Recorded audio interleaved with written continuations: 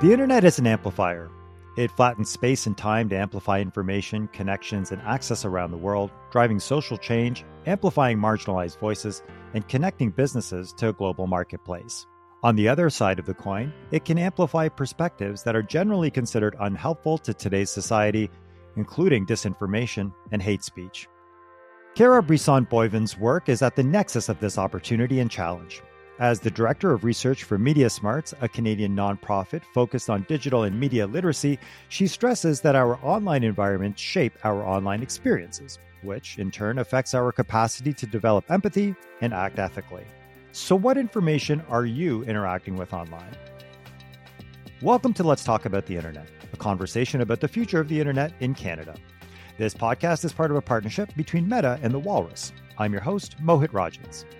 Kara Brisson-Boyven is the Director of Research at Media Smarts. She joins us to talk about the importance of digital media literacy. But first, she discussed this issue at The Walrus Talks at Home, the future of speech online. Let's have a listen to that talk.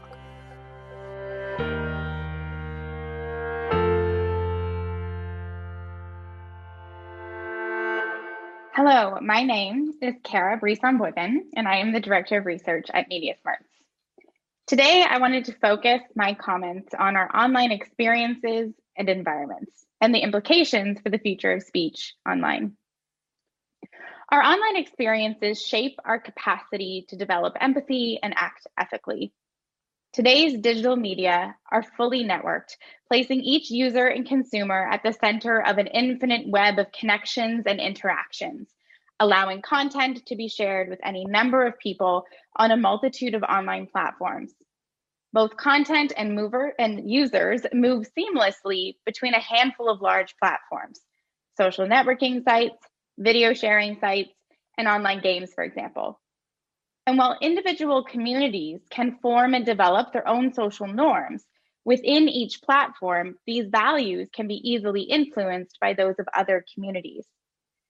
Because a community's norms are largely set by the most committed 10% of members, the connections between networks means that small groups of powerfully committed individuals can have a significant impact on the values of much larger communities and platforms. Users don't have to encounter overt hate speech to be exposed to hate online. In fact, much more common are cultures of hatred, communities in which racism, misogyny, and other forms of prejudice are normalized. Many online spaces have fairly high baseline levels of racism, sexism, and homophobia. And when hate online goes unchallenged, users may believe that intervention is overreaction. When cultures of hatred are masked as consensus and the behavior is not seen as harmful, the majority of witnesses may not believe intervention is worth the risk of social exclusion. Some aspects of digital communication can lead to empathy traps, which prevent users from feeling empathy in situations where they normally would. When we're using the same screen to talk to our friends that we might use to kill aliens, or when we can't see the people that we are hurting, robbing, or copying from, it's easy to forget that what we do online matters. A lack of sensory feedback can make us less likely to recognize how other people are feeling when we're online. Some or all of the things that would generally trigger empathy in us, a person's tone of voice, their body language, their facial expressions, these can be absent when we interact with them online. And this can lead us to say or do things that we wouldn't do offline. We may even have trouble identifying our own emotions when we're engaging online. And a lot of what I've been speaking to in terms of experience highlights the importance of environments in our online interactions. Our most recent research at Media Smarts and Algorithmic Awareness highlights how architectural designs and defaults, as well as artificial intelligence, are increasingly shaping the online spaces in which we engage, particularly the breadth and depth of content available to us, and how the pressure to optimize for recommendation factors such as virality, engagement, watch time, these affect the quality of the content we are experiencing and our capacity to verify whether or not something is true online. In fact, we need to further explore whether or not users may be more likely to trust algorithmically recommended content because of a perception of validity or trustworthiness that stems from content that is curated for them by a platform. Also, when it comes to protecting users' well-being, platforms tend to think in terms of affordances and respond to concerns by adding additional features, such as blocking or muting mechanisms. And users typically resort to these defaults. It's only about 5% of users who end up engaging with tools that go beyond these default architectures, highlighting the need to raise awareness among users so we can more actively and critically make decisions about our user settings. Here's one brief example to illustrate the importance of language in design fixes for combating hate online.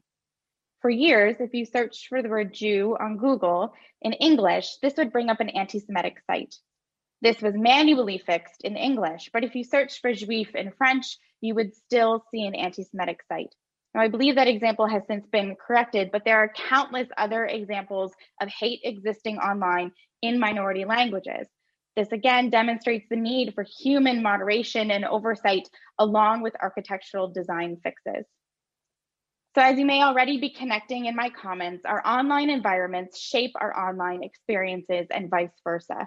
We need to unpack this reciprocal relationship, particularly in terms of its consequences for user agency, empowerment, and digital well-being, as well as advocating for digital media literacy education as a fundamental right of all technology users, including the various ethical, social, and reflective practices that are essential if we are to develop online resilience and ethical digital citizenship. Thank you.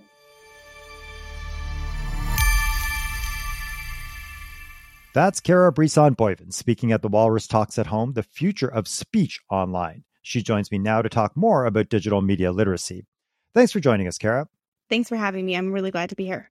I'm going to start with trying to get a sense of what exactly you do. You know, what is Media Smarts? What is your role? And why is this work so necessary? Why have you committed to this?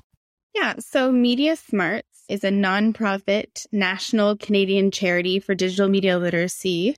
We've been around for over 25 years now. We started back as a small kind of project of the National Film Board back at a time when sort of our biggest concern was violence on television, if we can remember those days. And we've come so far from that moment. But at the core of what we do has been to build digital media literacy, educational tools and resources. Specifically, we work with Canadian youth and the trusted adults who support them. But in the last at least 5 or so years, we've really broadened our mandate to provide supports for all Canadians. And we do that through 3 main pillars: research, which is what I oversee at Media Smarts, and education, including working with the education sector and K-12 teachers across Canada, and also public education, public awareness campaigns, and then, of course, policy advocacy work as well. So we cover a wide range of digital media literacy issues, pretty much anything you can think of. If it touches the internet or anything digital, we're doing it. And trying to just really provide supports for Canadians to make the best use of the internet and digital tools. It's interesting because you are going after a market that's evolving quite a bit. And obviously, you're starting to see a change in real time in the way technology is being used. How does the internet influence our ability to exhibit empathy towards one another? Yeah, I think this is a really important thing for us to consider, especially today when so much of our lives has been thrust online, including our relationships and the way that we interact with people. And one of the things that has become a real struggle or challenge for us is empathy. And this is because sometimes our digital relationships makes it hard for us to engage with people in the way that we would offline. And by that, I mean, we sometimes miss some of those signals, things like body language, facial expression, tone of voice that would cue for us an interaction, an offline personal interaction, how somebody is feeling. So when we're engaging online, we have to be almost even more intentional in thinking about and reminding ourselves that there's another person on the other side of the screen or the device. And this leads to some of the bigger problems that we're having right now with reference to hatred online. And in your talk, you mentioned the cultures of hatred. So how do you think they actually form and are influenced on and by the internet? Yeah, this is really important. We don't have to encounter overt hate speech, to really be exposed to hate online. Actually, what's much more common are what you're referring to, these cultures of hatred. And these are communities in which things like racism, misogyny, and other forms of prejudice are normalized. So, for example, when someone uses a racist term in a comment or shares a meme of a person with a disability, to make a joke, many online environments, and in particular, those popular with adolescent boys, have really high levels of these cultures of hatred, or sometimes called casual forms of prejudice. And not only do these communities and platforms become unfriendly and sometimes unsafe environments for members of these targeted groups, but hate mongers or hate groups will also troll these spaces and mainstream sites and make these kinds of hateful comments to either provoke a reaction from someone, but also to kind of test the waters and get a sense of whether they might be able to recruit. How big are the potential pools of recruitment? Again, if these cultures of hatred are considered normalized, it makes it easier for hate groups to kind of infiltrate and move and potentially shift someone into spaces that are engaged in much more overt forms of hatred, for example. I feel like there's two things at play here. On one hand, if the hate exists and people need to communicate, they'll create social media platforms on every single platform we can imagine. They'll create their own, they'll create private groups and stuff. And on the other side, we've got big tech companies having to change and alter their design in order to moderate for this. Do you feel like tech companies are doing enough right now to be able to monitor and moderate what's happening online? I think that there are definitely things that can be done. I think there's more that needs to be done. So there's two things you're touching on. I mean, the first, I could speak to some of the research that we did with young people around online hate. And what was really clear in their responses was a desire for much more clear, approachable, and accessible, what a lot of platforms call community standards. And these are really like, what are the values of this space? Let's set the tone. Let's make it clear. And that's because what we know from research is that those moral values are typically set by the loudest 10% of a community. That's not the majority, but they're the loudest sort of silent minority, and they can really push the dial. So if platforms can do a much better job, frankly, at clearly setting the tone, standard, and values of behavior and acceptable speech in these spaces, then that can help mitigate that. The other thing is that users were really clear that they want clear reporting mechanisms that are also easy and accessible to use. And thirdly, that they want to see enforcement is happening. We heard a lot from young people that they felt really sort of disenchanted with reporting. Like, what's the point? I do this and it goes into the Ethernet and I have no idea what happens to this report. And so one of the things that we're suggesting, and we've written a whole white paper on this for platforms, you can find it on our website, mediasmarts.ca. But one of the things that we were really trying to push in this space are that platforms either centralize in some way, aggregate, this is how many reports we've had in this area, and this is how we're acting on them. And again, it sends signals to the members of this space that these behaviors are unacceptable, and these are the kinds of reactions you can expect and consequences if you break the codes that we set out. So I think reporting is something where there's a lot of room for improvement in this space. It's a very interesting point that you bring up regarding design, because I do feel that many people who use these platforms want to know more about these different design fixes. But what are some of these fixes? What models are working and what else can be done? Yeah, I think there's a lot going on with design fixes, and I think we're going to see a lot more in the future here. So in the online hate context, research is showing that deplatforming has mostly positive impacts because, again, it sends signals to the community that these kinds of behaviors or speech or content is egregious, is unacceptable, and it provides hate groups themselves with less access to potential new recruits. So that's beneficial. It does mean, though, that online communities more overtly engaged with hate content may be radicalized quickly and more extremely, which points to the need to actually counter these architectural designs of the online spaces that we're engaging in. I think the other big thing to think about here are algorithms. And it's something that we're thinking a lot about at Media Smarts. And it's something that I think we are just scratching the surface on in terms of our governance of them, our thinking about their impacts on us culturally and socially and morally. And so algorithms are working in all of the various online environments that we engage in. They're moving content and ideologies in particular ways.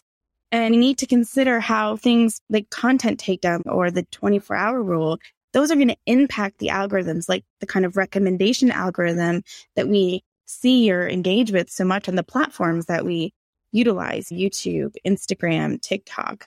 And platforms tend to think in terms of affordances. And by this, I mean, they tend to respond to concerns by, well, we're going to add more features, more additional features, more privacy protections, and this and that.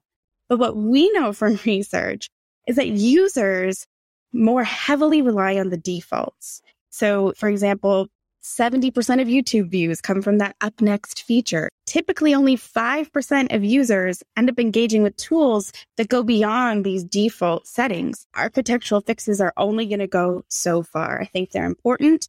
But for us, I mean, it's the critical thinking. We need to equip users with critical thinking tools so that they can, one, know what these architectural forces are, and two, be able to make critical decisions about them.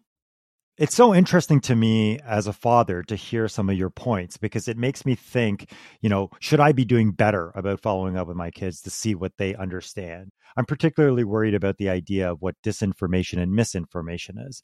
We've talked about online hate, but I'm curious from your perspective, what is the difference between disinformation and misinformation?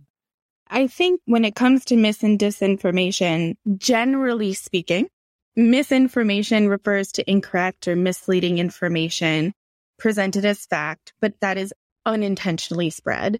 Whereas disinformation refers to information which is deliberately deceptive. So misinformation that intentionally or deliberately is spread. So again, misinformation, unintentional, disinformation, there's some intention behind it. But obviously here, the line is not very clear. And so for us, from an educational perspective, it's also not always that valuable to make the distinction. And that's why we don't necessarily address it at length in our work. Instead, we want people to understand that a lot of misinformation isn't intentionally trying to get us to believe one particular thing. It's really designed to make us question anything. And this is particularly troubling because we can begin to doubt our own information-seeking practices or processes, and we become cynical rather than skeptical, when really we want to be skeptical, critical thinkers. We don't want to become doubting cynics where we can't determine if anything is true and kind of fall into this nihilistic, really difficult place of, I don't know what to trust anymore. And I think that's the biggest question. How do we know who or what to trust? That's the key. Not whether a specific fact is necessarily true, but whether the source is reliable. Right. I mean, how do we stop the spread of it if we don't know the root of it? Right. Yeah. And so I guess what I'm wondering from your perspective, how do we play a part in stopping the spreading? And can we? Or do we ignore it and just not click on it? What are our responsibilities as people? So first and foremost, we've got to go to the original source. It's really easy today to say that something or someone is an institute or a university, and they're not necessarily a reliable source of information. So we can do things like a quick search on Wikipedia to first and foremost tell us if this source actually exists. When you're on social media, we can't necessarily conflate a person we trust, like an uncle or a neighbor or a friend, with a trusted source. We need to get to that original source. And at Media Smarts, we've done a really large public education campaign, has a whole bunch of really helpful tools and tip sheets and resources for educators, for parents, for kind of anybody who's interested in equipping themselves with some basic information authentication skills. And I really want to emphasize that this doesn't need to be difficult and it doesn't need to be time consuming. Typically, one of the 4 steps I'm about to mention will get you to a place where you can determine if something is reliable or fact from fiction really quickly. So just briefly, what those 4 steps are, it's use fact-checking tools. There are experts who do this. You can go to Snopes and they've already done the work for you. Second, as I've been talking about, find that source. Make sure you're on the original source. Verify the source. You can do that, again, either using Wikipedia or Google to see if they've got a good track record. And then lastly, check other sources. Do a Google News search and see if other trusted, reliable sources are also reporting on this. That will help you to determine the validity of a particular news story or piece of information. It seems like a lot of work to do in order to just feel comfortable about what we're reading or consuming. So what do you think are the biggest gaps in our digital media literacy, and how do we end up improving it in Canada? It seems like a lot, but again, I want to emphasize that at the individual level, these are simple things that can often take an extra 20 to 30 seconds to do a quick search and check. And you mentioned earlier in one of your questions, what do we do? What's our role? Like, this is our responsibility.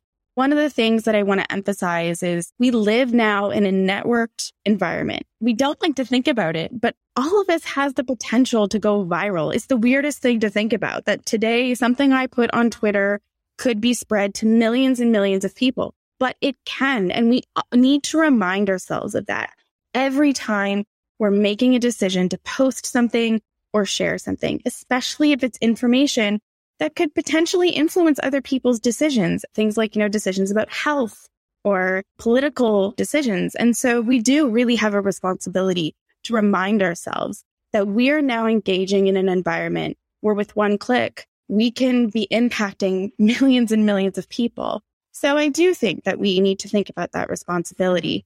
With that said, we can't just lay this entirely on the individual. There are social and societal responsibilities here as well. Government, platforms, industry. There are roles and responsibility for all the players at different levels. In those regards, we need to designate resources and supports to making sure Canadians feel like they have the kinds of authentication skills that they need to be able to engage in an online information ecosystem and feel that they are safe, or that they are getting reliable information, or have the skills and capacities to sift through this ecosystem.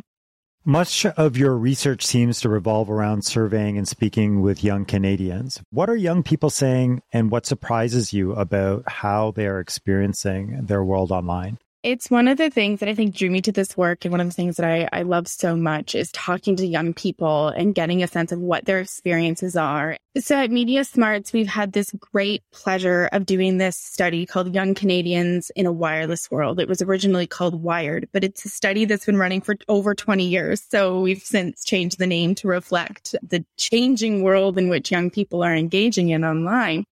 But it has tracked young people's experiences and attitudes and behaviors on the internet for over 20 years.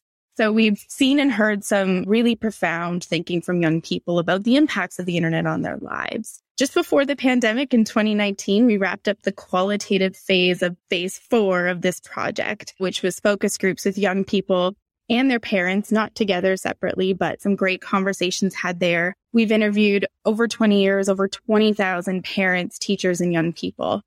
And I can say some highlights from our conversations this time around emphasized or focused on what we were calling, or what is largely called in the literature, if you want, online resiliency. And it's often understood as an individual trait. So things like how you can effectively self-regulate in stressful situations, sometimes referred to as, bouncing back. But what we really wanted to emphasize and push back on was that individualization of the need to, be resilient online. We really wanted to focus on communal, collective forms of resilience. So how we can support young people in their digital well-being. So some key kind of takeaways from what we've been talking to young people about. Young people use social media to connect with their peers, to get involved in pop culture, but they are fearing and are very cognizant and aware of becoming too attached. And they actually prefer face-to-face interactions, which I think goes against a lot of our stereotypes of young people. There's a lot of information at their fingertips, but the amount of inaccurate content that they see, the mis and disinformation we've been talking about, makes it really difficult for young people to use technology to learn.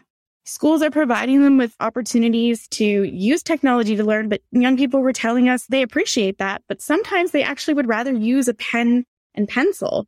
And there are times where they're actually being told they have to use technology and they prefer not to. I think it speaks to this sort of conflation of technology is somehow more advanced and is somehow better in particular contexts. And young people are pushing back against this, right?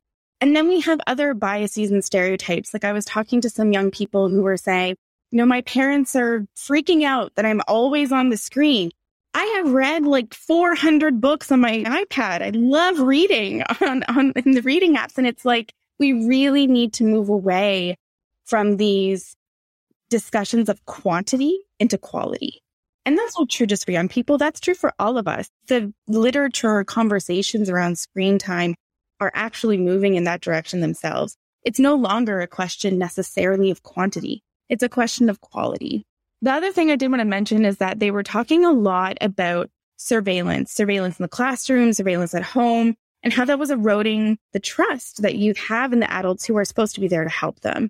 And they talked a lot about this creepiness factor of surveillance. So whether that's in classroom management systems and monitoring, whether it's some of the technology parents or guardians are trying to use to help moderate or manage online engagement, but it really was eroding young people's sense of trust. And for us at Media Smarts, this is really key because I would say from day one, and it's still consistent 20 plus years later, the biggest thing when it comes to supporting young people is grounding a relationship in trust and open communication. Young people will tell us time and time again, I don't want to feel like people are hovering over my shoulder, but I want to know that they have my back.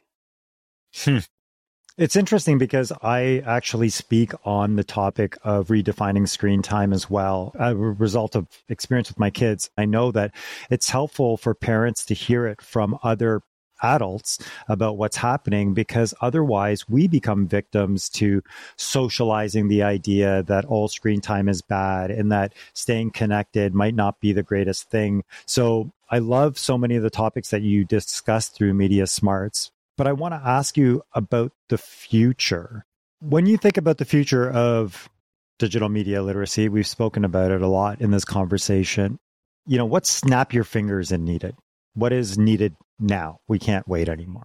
Yeah, I think one of the things we didn't really talk about, and we could have a whole other podcast on, so I'll just mention it briefly, are closing digital divides and digital gaps. So that would be one of my first, this is the thing we can't turn our eyes from anymore. So we need to be able to think about digital equity and digital inclusion, and not just from a infrastructural access perspective. Digital inclusion in Canada is geographically divided, yes, and things like bandwidth and access are incredibly important. But digital divides are also social, cultural, and political. They also mirror all of the other kinds of inequities in our society. So we need to come at that problem from both perspectives. And one of the things that we've been working on in this last year is trying to get momentum at a federal level behind a national digital literacy strategy for Canada. Let's find a home for this in the federal government. Let's get a department who's going to really step up and support this, including with some significant long-term financial supports to make sure that the myriad of organizations on the ground doing this work are supported to support Canadians. So that's the one finger snap. And the other one, I think, is what we've been talking about. I think we have a lot more work to do to think about algorithmic literacy and online architectures. One of the projects that I'm really hopeful we'll get to work on in the next couple of years will look at the influence and impact of algorithms on our information-seeking capacities. Because we know from work that we've done and others that sometimes we tend to be more trusting of that recommended content because of this appearance of validity. And so that's one of the things I would love to dive deeper into, is to explore that hypothesis and then to look at how we can provide supports and resources based on those findings. A lot of the work that we do at Media Smarts is research for the purposes of building educational tools and resources to support Canadians. And that's another area where I really think we need more work. What's exciting to you about the future of the internet? I think what's exciting about the internet, I know we spend so much time thinking about sometimes the kind of difficult sides. I think what's really exciting, especially working with young people, is how hopeful they are, but also how they use the internet in this beautiful way for facilitating meaningful offline engagement. And I'll give you one example. One of the projects that I was working on in the focus groups we had, on the one focus group, I had the child, the son, and in the other focus group, I had the father. And the son was describing how sometimes his parents can be concerned with how much he plays video games, but they had this interaction, and the father then recounted the same story in the focus group that he had, where he was concerned with how much time his son was spending, and then overheard his son talking on the headset because they play socially with other peers, and started asking his friend group about a person he was interested in romantically and, how do I approach this person? And the father said, okay, it clicked. My son would have never been confident enough to ask his peers that face to face, but there was something about playing the game, the kind of cool, kind of less intimidating environment. He could ask that question and get some real support from his friends. So those are the things that excites me, the way in which it actually facilitates relationship, interaction, engagement. We need to hold on to those. We need to hold on to the ways that we can use these tools to facilitate the things that are meaningful to us. Sometimes I hear people say things like, have we lost, all human interaction? It's like, no, we haven't. We just need to reimagine it and use these tools to help facilitate the things that we love about being human and socializing and interacting with each other. Kara, it's been a pleasure. Thank you so much for joining us today. Oh, thank you so much. It was so great to have this conversation. Kara Brisson-Boivin is the Director of Research at MediaSmarts. You can find out more about her work by checking out mediasmarts.ca. Thank you for listening to our final episode of Season 1 of Let's Talk About the Internet, a podcast for Meta, produced by the Walrus Lab. I'm your host, Mohit Rajans. Thank you to our producers, Nikki Manfredi and Jason Herterich, and our audio editor, Michael Allen, who helped put together this episode. If you like this episode, make sure you subscribe on your favorite podcast player and share it with a friend.